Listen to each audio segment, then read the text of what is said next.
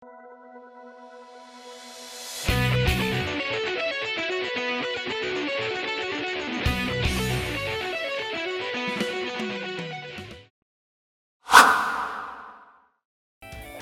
to today's episode of Ask the Guitar Coach.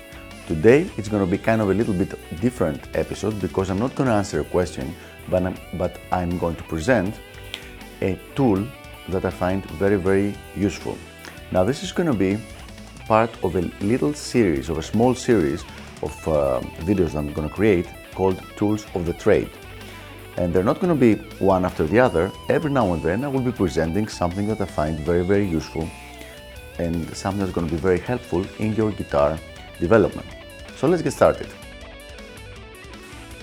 Tools of the trade. Number one, the timer, the countdown timer. This means just a timer, a digital timer or an analog timer that counts down from a specific number of minutes towards zero.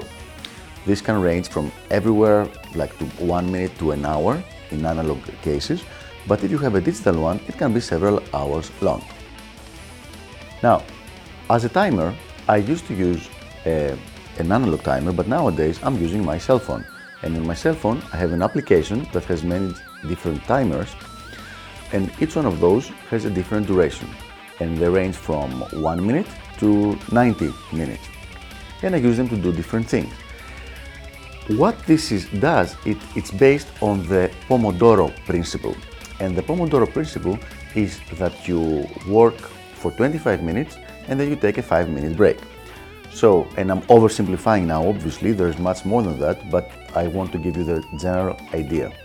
So you have something that you want to practice and you set up a timer for 25 minutes and then you say, after those 25 minutes, you take a quick break.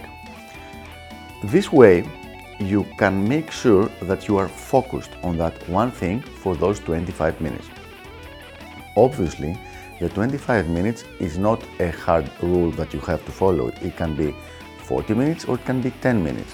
However, studies have shown that 25 minutes of focused work with 5-minute break works optimum for the human brain.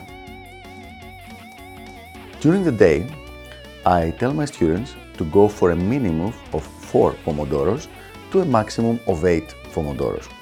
That doesn't mean that you have to necessarily stop after the 8 Pomodoros. You can play guitar as much as you want, obviously.